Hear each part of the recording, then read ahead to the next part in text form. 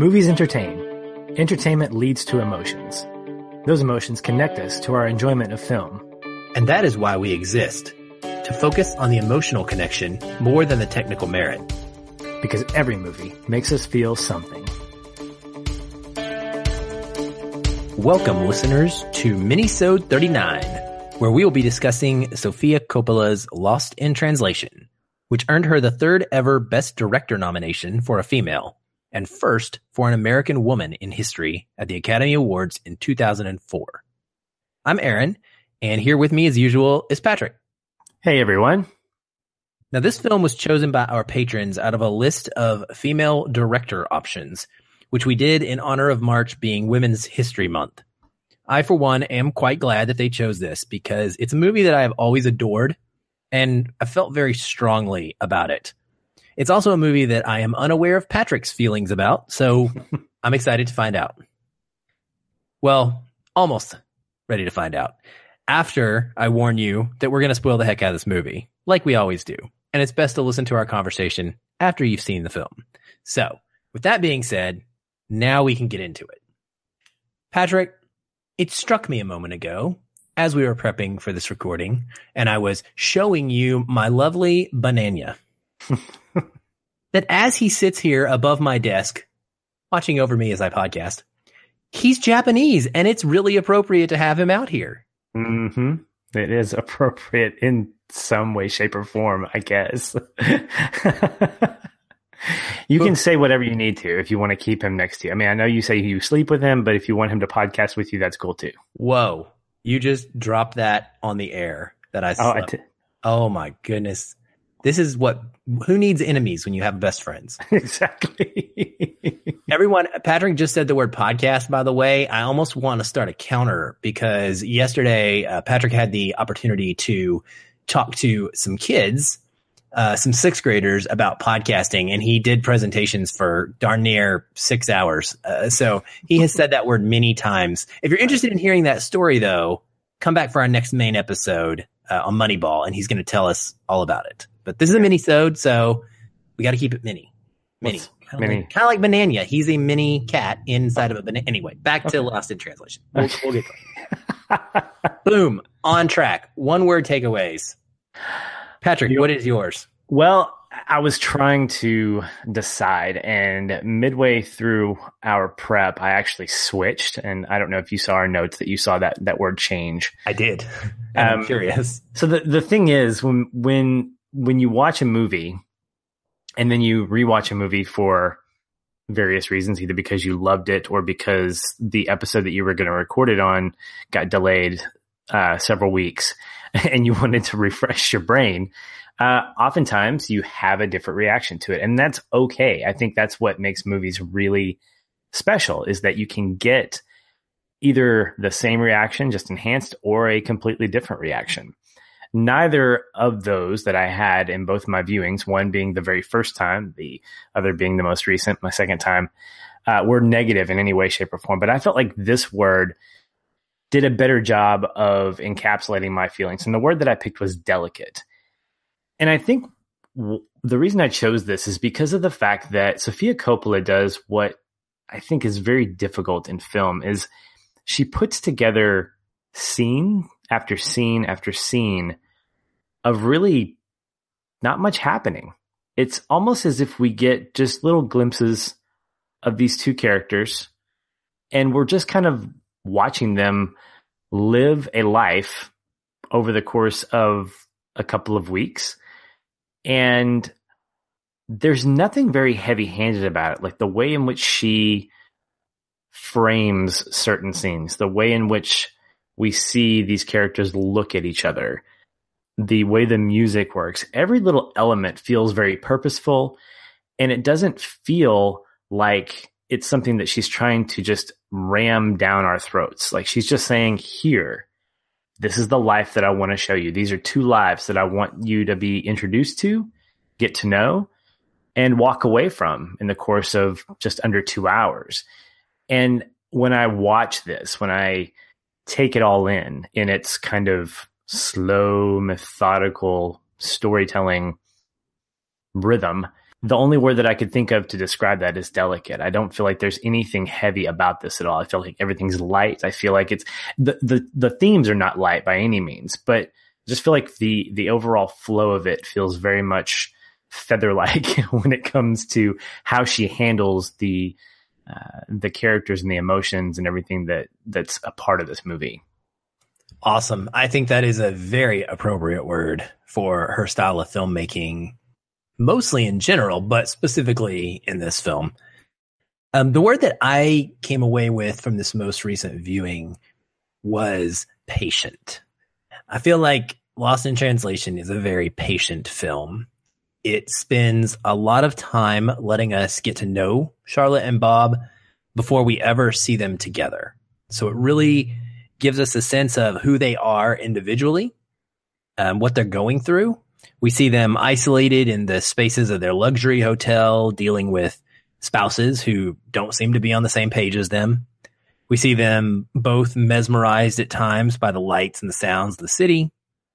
And to me, it feels very much like they're both missing something, but neither is really in a rush to get it. They're kind of just wallowing through their days and their lives. Even when they finally do interact, I think that it's a very tentative and coy type of interaction. And so it really is this blossoming of a romance / friendship, which is a conversation we're going to need to have. And it's not this typical American fall in love overnight narrative, which we're very used to seeing if we have any kind of male and female protagonists in a movie that are leading it. So I really love the way that she shows patience in this film. Even in the opening shot, it's held for 36 seconds. That is an eternity to sit on one specific frame in a movie. And to start your movie with like that, it really takes a lot of confidence in your filmmaking ability and your story and where you want to go and how you want to tell your story, because a lot of audience members could be turned off by that. Or, well, in this case, a lot of audience members might have been turned on by that, but we'll get there. But yeah, I think that this patience in the film is something that helps me connect with it quite a bit. I feel like I'm more deeply in tune with Charlotte and Bob because I get all of this alone time with them in the beginning. And frankly, I'm a little bit jealous, Patrick, because patience is probably my worst quality. Yeah. Well, and I think with a movie like this, it forces us to be patient because our expectation is, with what Coppola is giving us, our expectation is that they will at one point interact with each other. And that's something that doesn't happen early on in the film. And we get almost, 40 minutes, 50 minutes of the movie of these two people really setting us up for helping us understand where they're coming from. We see Bob interacting with his wife on the phone, and there's some distance there. We see Charlotte in this new marriage with her husband, and we can already see that there's a little bit of distance there. So we're getting a foundation of each of these characters probably for the first third of the movie, and they don't even interact until, I don't know, 40. I don't even know what the time is, but I know that it's a while. And so Coppola, Sofia Coppola is saying, look, I want you guys to ease into this because this is what I'm asking of my characters. I'm not asking them to get together because it's not just about their relationship. It's about what's going on with them outside of the relationship that you're about to see. And I think she wants us to invest in that equally as much because it helps us understand where they're coming from by the time they get together. And in a lot of ways, it helps define their relationship, which is not typical, as you mentioned. No, it's very not. And I want to go, before we move too much, I want to talk about that opening scene because it's very much not typical also. Mm-hmm. And I want to know what your thoughts are on it. So the opening shot of this film is iconic. It is known by all cinephiles everywhere. You can't have seen this movie and not remember how it opens. Sorry, you just can't. So what we get is this picture of Scarlett Johansson in her underwear. these sheer see-through panties. She's sideways, and it's basically her butt. In this, what I can only describe as a pretty stunningly artistic shot of her laying there. Now, the history behind this is interesting. I know that Scarlett she was still a fresh actress at this point. She's pretty young. And I think she was still in her teens, wasn't she? She was early 20s for sure. Would have been early 20s at the most. But I know that she was hesitant to do this. And Sofia Coppola actually had to put on the underwear and model it for Scarlett before Scarlett would do it herself, because Sofia wanted her to feel comfortable. And so she modeled that herself, that she was willing to do it, which I thought was pretty intriguing, especially because this is a female director. And what we have here is this scene that in any other movie, it's going to come through a male gaze perspective, right?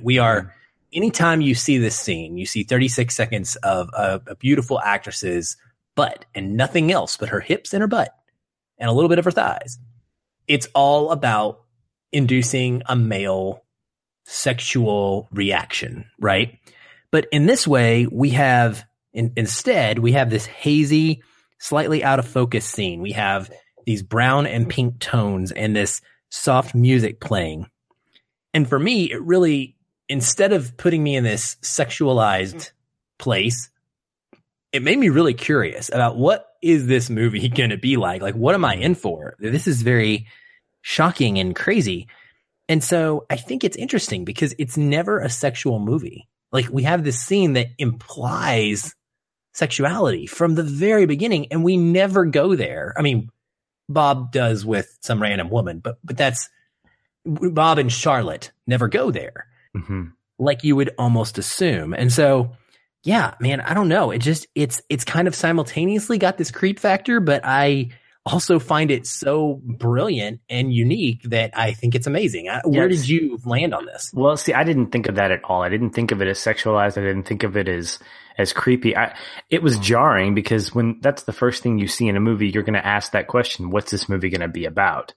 You have a movie called Lost in Translation, and it opens up with a young woman's rear end. And so, yeah, you're kind of left wondering. But you mentioned the fact that it was out of focus a little bit, and that it feels more like we're watching a piece of art, like we're looking at an exhibit of some kind, like a painting that's actually kind of living. Exactly. Yeah. I was listening to I'm not going to say the P word. I was listening to an internet radio show called the TED Radio Hour, and one of the segments was talking about the whole episode was talking about slowing down. And one of the stories that was told was about a guy who is an artist, and his installations require you to sit and watch them for, at the very least, I think 10 minutes in order to experience the whole thing. And the idea is that he believes that people, from a cultural standpoint, when they go to museums, they go with their iPhones and they kind of look at a piece of art and they take a picture of it and they move on. And they're not really experiencing that for what it is. They're not taking a look at the details. Now, I'm not saying that we should take those 36 seconds and observe every curve of Scarlett Johansson's rear end. I mean, no, you can, but that gets on the border of pervness. But what I think Coppola is doing here is she's saying, I want us to just take time to observe. And I think that echoes into a lot of other scenes. So when I was watching it the second time around, I began to just watch what was going on in each and every scene, watch what the outside world was doing to influence Bob and Charlotte in different ways. I found it very interesting when the call girl was sent to his hotel room, watching his facial expressions. I mean, this is where I think Bill Murray shines, is the way in which he emotes with his face, or doesn't actually, where he has these blank stares that tell so much about what he's experiencing without him saying anything. That's one of the strongest features of his acting ability, is the way that he can just deliver deadpan dialogue, whether it's in a humorous way or a dramatic way. And I think that Coppola was trying to do that intentionally and setting us up at the very beginning to say, watch everything, just observe. and as a result, experience, because that's what I'm going to tell you. And we have to, because man, there's nothing exciting that goes on in this movie. Nothing. The most exciting thing to me, at least from just kind of a surface point of view, from a high level, is Karaoke. the arcade. What? The arcade and karaoke. Yeah. The arcade. Yeah. The arcade and the karaoke. Yeah. It's, by definition, those are the most, quote, exciting things, not the most intriguing. There are so many scenes that are more intriguing than those, but from an action or a high energy point of view, those are the scenes that stand out. And I think there's some intent with what she's doing with that. 100% agree. I think that's why our one word takeaways truly nail this one when you put them together. Delicate and patient. Like, I mean, that captures the style of this movie in a whole. Moving on, I would say I got to know where you land on, or how do you feel about Bob and Charlotte's relationship? So the main crux of this is that we have Bob and Charlotte both in Japan, both unsatisfied. Bob is unsatisfied in his work. Charlotte is unsatisfied and unable to find a passion, find a drive, find any kind of work. She's gone through hobbies and she's just kind of floating around following, I think it's Mike is her husband, Giovanni Ribisi. Who has he ever played a likable character? I believe he has. Yes, there is a character that he plays opposite Juliette Lewis in The Other Sister. They both play mentally never heard of handicapped people. It's really, really. I may need to see that because literally everything he's great. He's great. He's great at that role, but like he's typecast. I mean, yeah, he's definitely skeevy, whatever. But and it's a rare role that he can play someone that you really care for, and that's one. So I would encourage you to watch that. The Other Sister. It's a nice movie. I'll mark it down. So yeah, but they reject filling their lives with material satisfaction, and it seems like they both really enjoy quiet, solitary moments of isolation and just silence. And they both like spontaneity as well. We come to learn. So the tagline of this movie is that everyone wants to be found. And I'm wondering how you think that plays into what we see happen with our two main characters. Well, I'll answer your first question in that, what do I think about them? That's obviously a loaded question. And from a moral standpoint, there's a lot that I have issue with. I mean, I love the Institute of Marriage. I think it's incredibly valuable, but that's not the story that Coppola is telling us. She's not trying to create conflict necessarily with that. I think what she's doing is she's using those external elements to elevate the fact that these two people don't know what they want. And in a metaphorical way, they're lost. You have Bob, who's lived a life that is very satisfying to the world. He's got money, he's got fame, but he's kind of on the end of his big career. He reminds me a lot of those folks that are like Vegas superstars and they end up the latter part of their years in places like Branson, Missouri. You know, I feel like that he's kind of one of those characters that's living that part of his life. He's kind of in the twilight of his career, and he's getting paid a ton of money to do something that he just really doesn't care about. Ironically, by the way, Bill Murray in a very meta performance, because this is Bill Murray's twilight of his career as well. Agreed. Yeah, I could he does this performance. I just think that's kind of an interesting twist. And very appropriate though. I think it really inspires kind of how he approaches that character. And then you have Charlotte, who is essentially just starting out. Yeah, their relationships are framed by their marriages. One is seasoned, one is brand new, and yet they are both looking for something else. And in a lot of ways, they're lost because, like you said, Charlotte's looking for something to fuel her. She's looking for that passion, whereas Bob is just looking for something to make him happy. And it's interesting that Coppola uses these two characters to kind of show us that whether you're starting out in your youth or in your season of life with a relationship, or whether you're seasoned in these different ways, you're not necessarily going to be happy. You're not necessarily going to have what you want. And she might be making a point that love isn't the answer. I don't know for sure, or that having someone is the answer, because neither of these people, for varying reasons, are happy with who they're with. And so leading into their relationship, I don't have a problem with their relationship at all. I actually think that their relationship is vital for each one of them, because I think they both give perspective to one another. I think Bob shows Charlotte that life on the other side isn't so great, even if you have the things that you've aspired to gain. You know, here's a guy who has gotten what he wants, and here's a girl opposite him that doesn't know what she wants. And so he's saying, look, happiness isn't wrapped up in finding out what you're passionate about or what you drive to be or do. Happiness is something else. What is that? I don't know that the movie answers that question, but I think that their relationship is important to each other in that regard. I think they both need each other over the course of these 2 weeks to kind of understand both ends of the spectrum when it comes to their lives.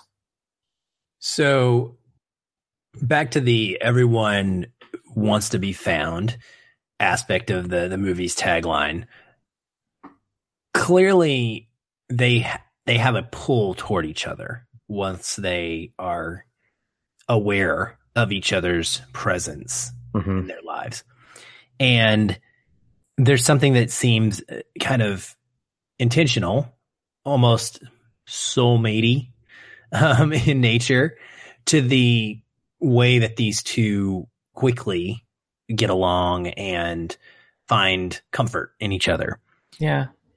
Do you think that they fall in love? Because you just mentioned that, you know, this is a big question that I knew was going to come out of this episode. And when we talk about it, is the idea that Bob is married. Mm-hmm. And where does this relationship fall in the, is it okay, is it not okay realm? Yeah, that gets into the whole moral ambiguity here. I again, if I could separate my personal convictions about it, I would say that their relationship is appropriate for where they are. I don't think they fall in love. Just to be frank, I don't think they do. I think if we're going back to that tagline, I think I would alter that by saying everyone wants to be validated and everyone wants to be significant. And I think that's what their roles were for each other. I think he felt significant to her and she felt significant to him. Something really interesting that I felt when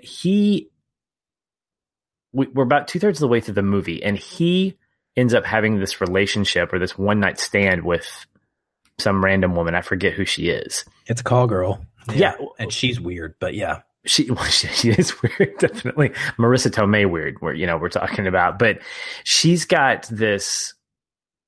Charlotte when we see the reaction from Charlotte, I'm feeling a little bit of rejection with Charlotte, but I'm conflicted because Bob and Charlotte aren't a couple. They're friends, soulmates, but not romantically connected. They're connected in some way. And this is where I think the biggest impression is for me that Sofia Coppola does. She says she creates a relationship with two people that isn't driven by sex. It's not driven by some kind of like erotic love. And yet when Bob decides to sleep with this random woman, I feel like he's cheating on Charlotte in some way. I feel like he is invalidating the time that they have spent over the last several days. And I'm even saying that now, I'm going days, not weeks, not months, not years, days. And there's something really, really impactful about that and about how strong their relationship is and how it's portrayed over the course of these several days, that a choice that he makes is impacting her and impacting me as an audience. I don't feel sorry for his wife. I feel sorry for Charlotte. And that's weird to me to feel that way. I should feel sorry for his wife. I should feel bad that he's cheating on his wife, not that he's cheating on Charlotte, because he's not cheating on her. And it's just this weird feeling that I have, and it's conflicting. And I don't know really how to resolve that. Well, that sounds like jazz. It's chaos, man. It's very new, very exciting. Yeah. always changing. But yeah, I don't know. I agree with you in that Charlotte's reaction is definitely layered and nuanced and has a subtle hint of jealousy in it. And I think that's what makes Sofia Coppola amazing. I think that's what makes this film special, is that she directs a performance in this story where we get, as an audience, to project our viewpoints onto Charlotte in this moment. I don't think there's an answer. I would guess that if you asked Sofia Coppola, she would tell you that it doesn't matter, or it's up to you, or something very vague like directors like to do. Well, that's art right there. Exactly. That's my point. Like, I could watch this at a place in my life where I'm married and struggling through my marriage, and I may see it completely differently than I see it as a single divorced man. Right. Right. And I think that that's interesting because it lets us evaluate for ourselves how we respond. Because like what you just said is so cool to me, that it made you wonder why you had that initial feeling and that reaction. Mm-hmm. And I did too. I initially feel that way. I can tell you that I've seen this film many times now, and over the course of many viewings, and knowing what's coming down the road. So I feel like we always, throughout Charlotte and Bob's relationship, we always see it as a longing that, at least for me, I never expect to be fulfilled in a sexual like way, or in a way that is going to last. So things like the elevator kiss, it's like half cheek, half lip. It's incredibly awkward, which I think captures the totality of their relationship really well. And then they later share one real kiss. But I think that all of that, to me, is like symbolic of the fact that they knew they were never going to be a couple. Like, that was never the trajectory for this. Mm-hmm. And knowing how it ends up, the scene with his wife and he on the phone really sticks out to me now. Whereas in past viewings, when I first saw this movie, I think I just kind of skirted over this and I was like, man, she's being a nag. But what I saw this time around was a much different thing. She says to Bob, she says, "Do I need to worry about you, Bob?" And he says, "Only if you want to." And she says, "No, I love you." And they hang up. And here's what I noticed this time. The disconnect is not just her fault. This is not a wife doing something that is wrong. This is a woman that is trying to keep a life together with kids. And to me, that realism helps make this story even more powerful, because I can see this happening in real life all the time. Couples drift apart unless they work at it every single day and they commit to staying engaged in each other's worlds. And Bob has gotten himself to a place where he doesn't want to be engaged in that world. And frankly, she doesn't have the energy and time anymore to be engaged in his fantasy world with him. Mm-hmm. And so it's weird, because I have developed a lot of sympathy and, feelings towards his wife and the situation that is occurring. And it influences how I watch him interact with Charlotte, But from your point of view, we don't get a lot of insight into her as a person just through his eyes and through those conversations. Do you think she's committed to their relationship? Do you think it's something that is being called out? Do you think Coppola is trying to say something about her commitment, if there is anything? I mean, how does that translate to you? Is she on autopilot with their relationship? Is she just saying, look, I'm going to just be the mom and the wife. I'm going to just go through the motions. Or is she trying to, is there a sense of saving their relationship that she feels like needs saving? Well, I don't think we have enough to go on in that regard. I definitely don't feel that she's trying to save anything. I feel that she is just going through the motions. She says at one point, she talks about how, why don't you just come back? Like, she talks about him coming home and staying home. And we do see her, she mails him carpet swatches, right? Which is played in a way where we see it as Bob being like down in the dumps because here he is in Japan trying to escape and he can't escape. He has to still pick the right freaking carpet for his house back home. Oh, poor man, right? How dare you be involved in your home making? And so that's how it plays out. And you can read it one of two ways. Again, I really think that's the beauty of the film is depending on where you're at in the moment in your life, you can see this how you want to see it. You can see it as Bob being pestered by his wife who won't just let him come over here and do his job and then enjoy the fruit of it back home. Like, let him have this time, right? Or you can see it as a wife who is just trying to stay engaged with her husband and keep him part of the family, keep him part of the decision-making process, and he is completely checking out on her. So I love that about it. Yeah.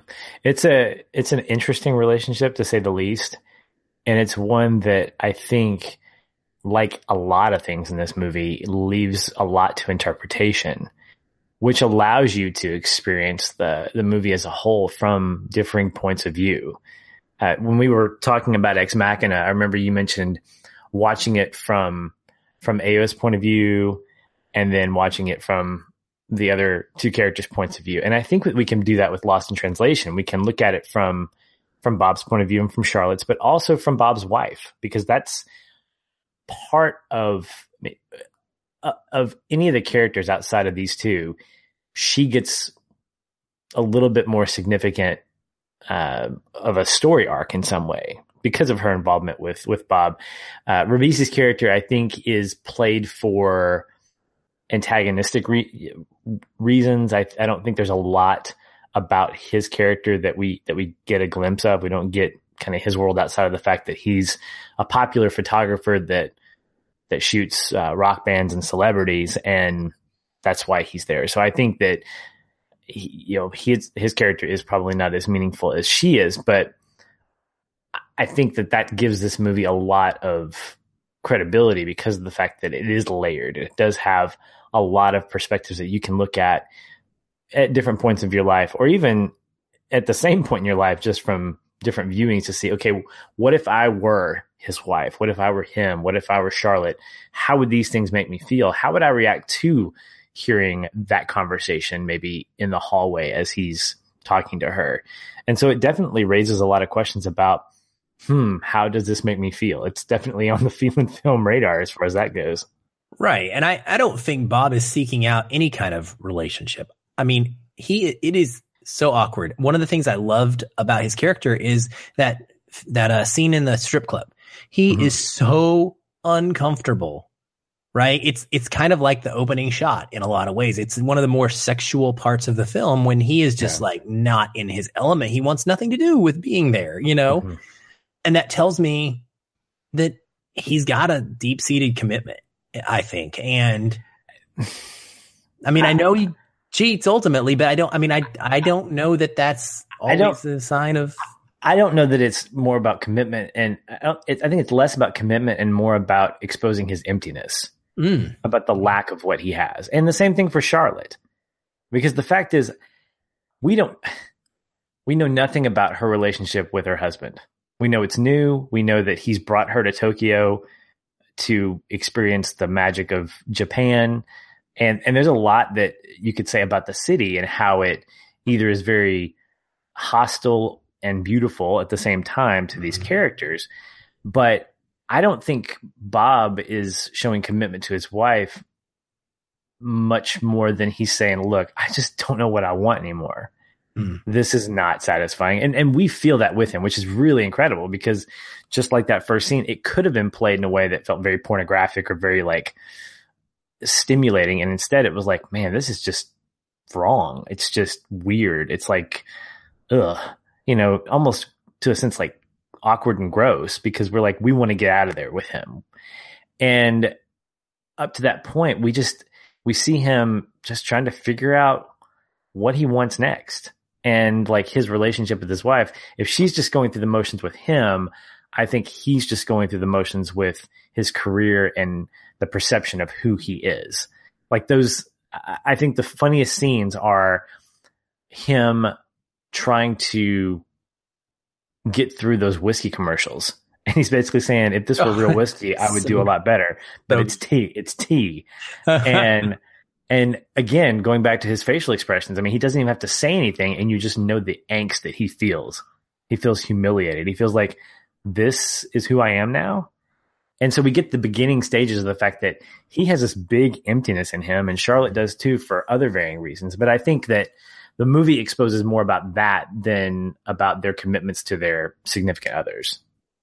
Yeah, for sure. I mean, and all we see of John is that he, like you said, he's brought her along. He's a rock star photographer, and that he just wants to talk about himself, just like Kelly, who's played by Anna Faris. Mm-hmm. Like, their characters are clearly one and of the same, right? They are the same type of Hollywoodish star who wants to talk about themselves and their efforts and what they've accomplished. They don't want to interact with other human beings in an emotional, connected way. But there's an interesting parallel here, how Bob's wife wants to stay connected to him and wants him to continue to be a part of the family, even from a distance. And I think Charlotte, by coming along and being a part of that table conversation that led to just the ridiculousness of Anna Faris's character just talking about herself, I think she wanted to be involved in his world so that she could feel like she's connected to that, even though she's clearly not. This is not who she is. Right. And so I think there's some good parallels there. Well, how do you feel about where they end up? Because ultimately, I want to know whether or not you think it's satisfying that Bob rushes back out of the car to get Charlotte or not. And what in the world is he saying to her? Both thematically and then also like as an artistic filmatic, that's not a word, but as a piece of filmmaking, as a directorial choice to create this scene that we get here with silence, with us seeing his lips moving, whispering something into her ear and not telling the audience what is being said. How does this all play out to you? And ultimately, where do you land on their relationship? Positive, negative? Where do you think they go from here? I know that's a lot of questions, but kind of get through them all. Well, first I would say I was satisfied with the ending. I'm a big fan of ambiguity, and because it leaves stuff open for conversations like this. I think it goes back to what I think the tagline of the movie should have been. I think that in that moment he was giving her final validation. Whatever it was that he was telling her, we can make that call.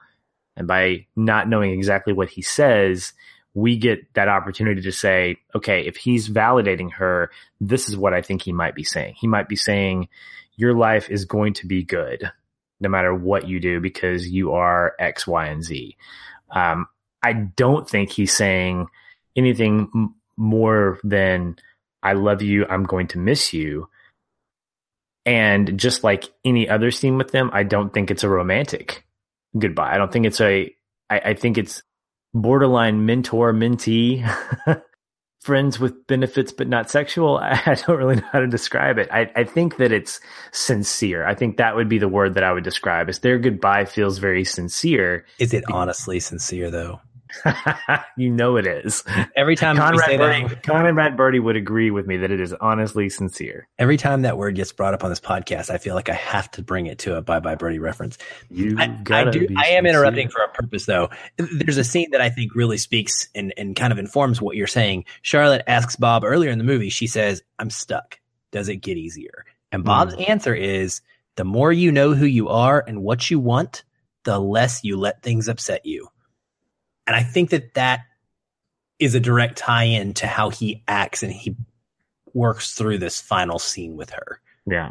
Yeah. I think by him going back to her, it at the very least says he cares for her and he wants nothing but the best for her. And that's informed by conversations that we see earlier, but it has nothing to do with any kind of physical feelings that he has for her. So then why does he kiss her?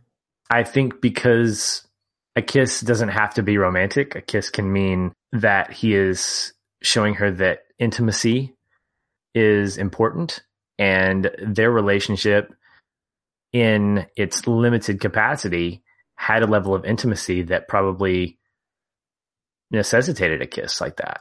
That's again beautiful. No, I completely agree. I think he is giving her something that she needs. I think she needs to feel that connection And they were never going to sleep together. It was never going to be a sexualized relationship. And so it's probably the most friendly mouth kiss of any that I've ever seen in a movie, like from what I think of it as in my mind. Yeah, I definitely agree with that. And it's consistent with the rest of the movie and how they interact with each other, even from the moment that they like laid eyes on each other. He smiled at her, she smiled at him, but it didn't feel gross. It didn't feel like, ooh, old man and young girl, and he's trying to creep on her.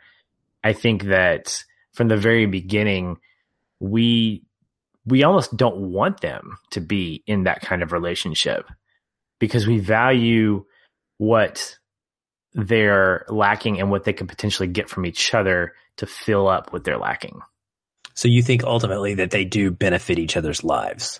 I do. And I think it's something that when you look at their relationship, I almost don't want them to ever see each other again.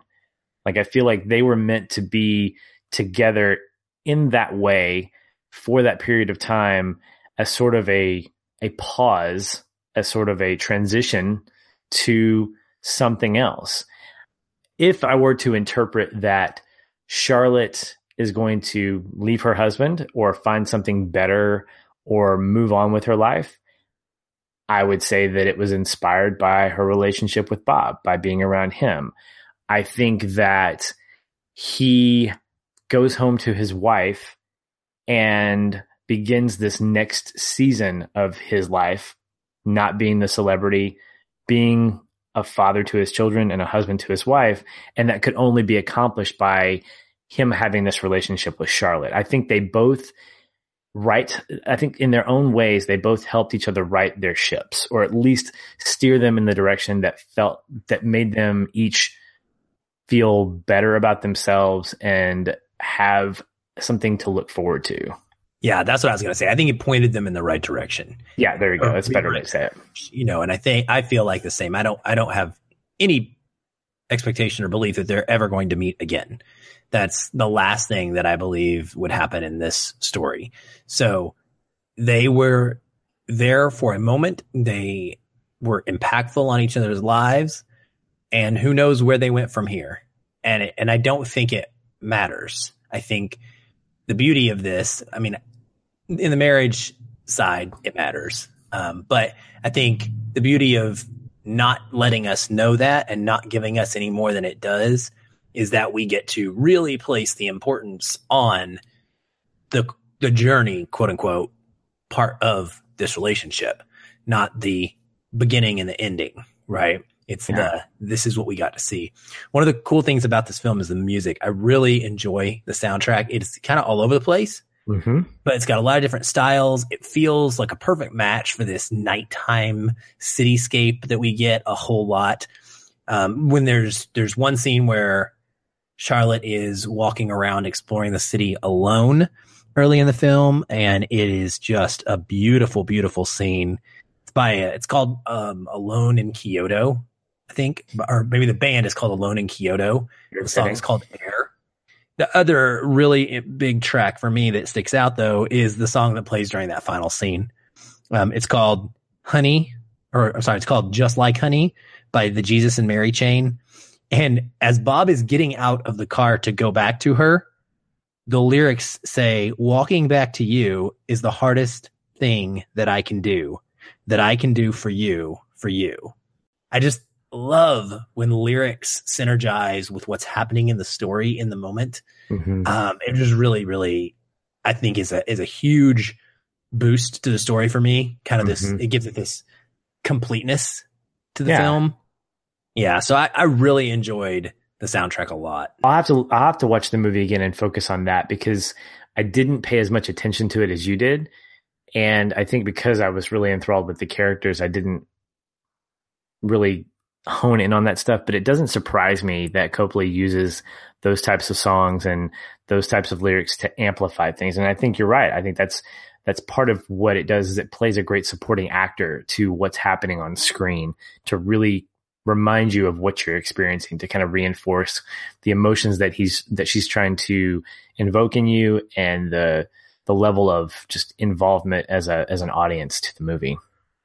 All right. Well, last question is this. Do you think there is anything to the fact that we have an American filmmaker, American female filmmaker, directing this movie in Tokyo about an American female in Tokyo? And they're both kind of out of their element, right?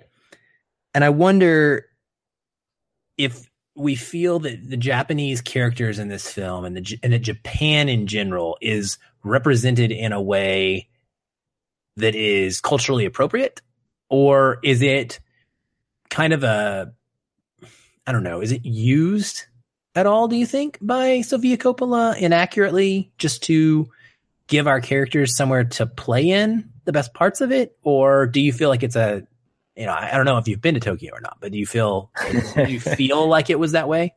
Yeah, having not been to Tokyo, I couldn't really make an objective argument either way. But what I will say is I think that the cinematography and the city as a whole was used intentionally to create discomfort, to create tension for these American characters. And I don't know that the movie gives us enough time to make a judgment on whether or not there was accuracy with how the Japanese were portrayed. And again, I think that's intentional. I think that when you have a story centering around two people and you want to focus on that as much as possible, everything else needs to be somewhat vague and somewhat stereotypical so that it can amplify those things. Otherwise, you're focusing too much on, hey, is that the right Japanese accent? I mean, is that really how people in Tokyo talk? Do Japanese women really say those types of things? Do Japanese men who direct commercials, do they really talk that fast? I mean, there was definitely a lot that was played for fun and played for humor. I don't think it was insensitive, but I think what Coppola was doing is being very meta. There, in literature, there was a term that I learned called novel of the key, and it's where an author pretty much writes characters and stories about his own life. F. Scott Fitzgerald did this with The Great Gatsby. He inserted himself, or at least a version of himself, into one of the main characters. And I think in some ways, Sofia Coppola is doing this. Is she's saying, look, being in a different country is difficult, and I want to show that awkwardness. Perfect. See, that's where I was going with this and this whole line of questioning. So I'm glad you picked up what I was putting down, because that's how I take it as well, is that she's a displaced American in Tokyo experiencing it, and our character is a displaced American in Tokyo experiencing it. And this is Japan as experienced through those characters' eyes. So maybe it is incorrect. Maybe it is not necessarily an accurate representation of all of the elements of Japanese culture that exist. It's how these characters experience it through their lives and their brief time in the city. It's a translation. I mean, it literally is that. When you go to a foreign country, when I go to Kenya, I have preconceived ideas about the people that I'm going to meet. As many times as I've been to Africa, my preconceived ideas are always challenged by the time I leave, because culture is different everywhere.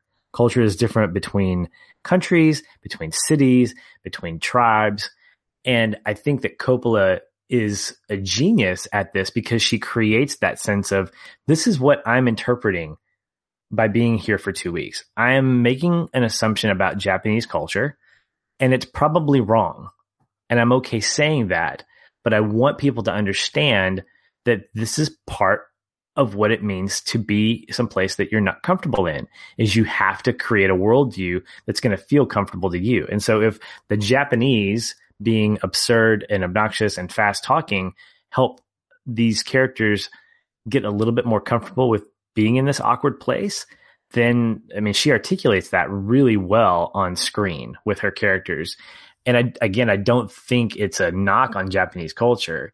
I think it's more a translation of the fact that Americans are trying to find their way in a place that's not very comfortable, and this is how they do it. Agreed. And if anything, it makes me want to go to Tokyo. I'll tell you that. Like between this and all the anime that I watch, like it is Tokyo is way up there on my places that I would love to visit and explore and just to find out if all this stuff that I see in films, you know, is really what their lifestyles is like. I feel like it would be an incredible place to visit and learn about and just get to, you know, soak in the way that Charlotte and Bob both do in That's for sure. scenes. Yeah. Well, great talk, man. I'm really glad that the listeners chose this one. It's high up there on my favorites list, and I was glad to get to have that conversation finally about it. But wrapping up, where can people find you if they want to continue talking to you about, if they want to tell you what their thoughts on Lost in Translation are, or if they just want to tell you whatever? Well, you can find me at Facebook and Twitter. I'm at Shoeless Patch, ShoelessPatch. Easy search. You can find me popping around the internet in those two main places. Be sure to @ me or direct message me for any great conversation you want to have. I love talking movies and talking themes and all that stuff. So be sure to find me on the internet, those places. So next week, we're finally getting caught up on our donor picks. We've got these first two knocked out, and now we're going to finish off and celebrate April with Road to Perdition. And if you're a Patreon subscriber, you can be looking forward to a bonus episode that we'll be recording just after that. We'll be looking at our top 5 heist movies, or in Aaron's case, the top 25. I'm going to try to get him to have some restraint, but I don't think it's going to happen. In any case, it's going to be a great conversation for both of those things, the movie and the top 5. So if you want to be a part of that, you can become a donor for as little as $2 a month. You can get access to that bonus content. So feel free to support us. You can visit patreon.com/feelinfilm and find out more about ways that you can support the show. And if you'd like to contact me, you can find me on Twitter at FeelinFilmAaron. You can also find me very active in our amazing Facebook discussion group, which we always encourage you to come join if you'd like to talk to other movie lovers throughout the day, throughout the week. It's a fun place to come ask questions and to participate in list challenges and all kinds of great stuff. Patrick, this has been fun. I've enjoyed it. Me too. Until next time, stay positive and keep feeling film.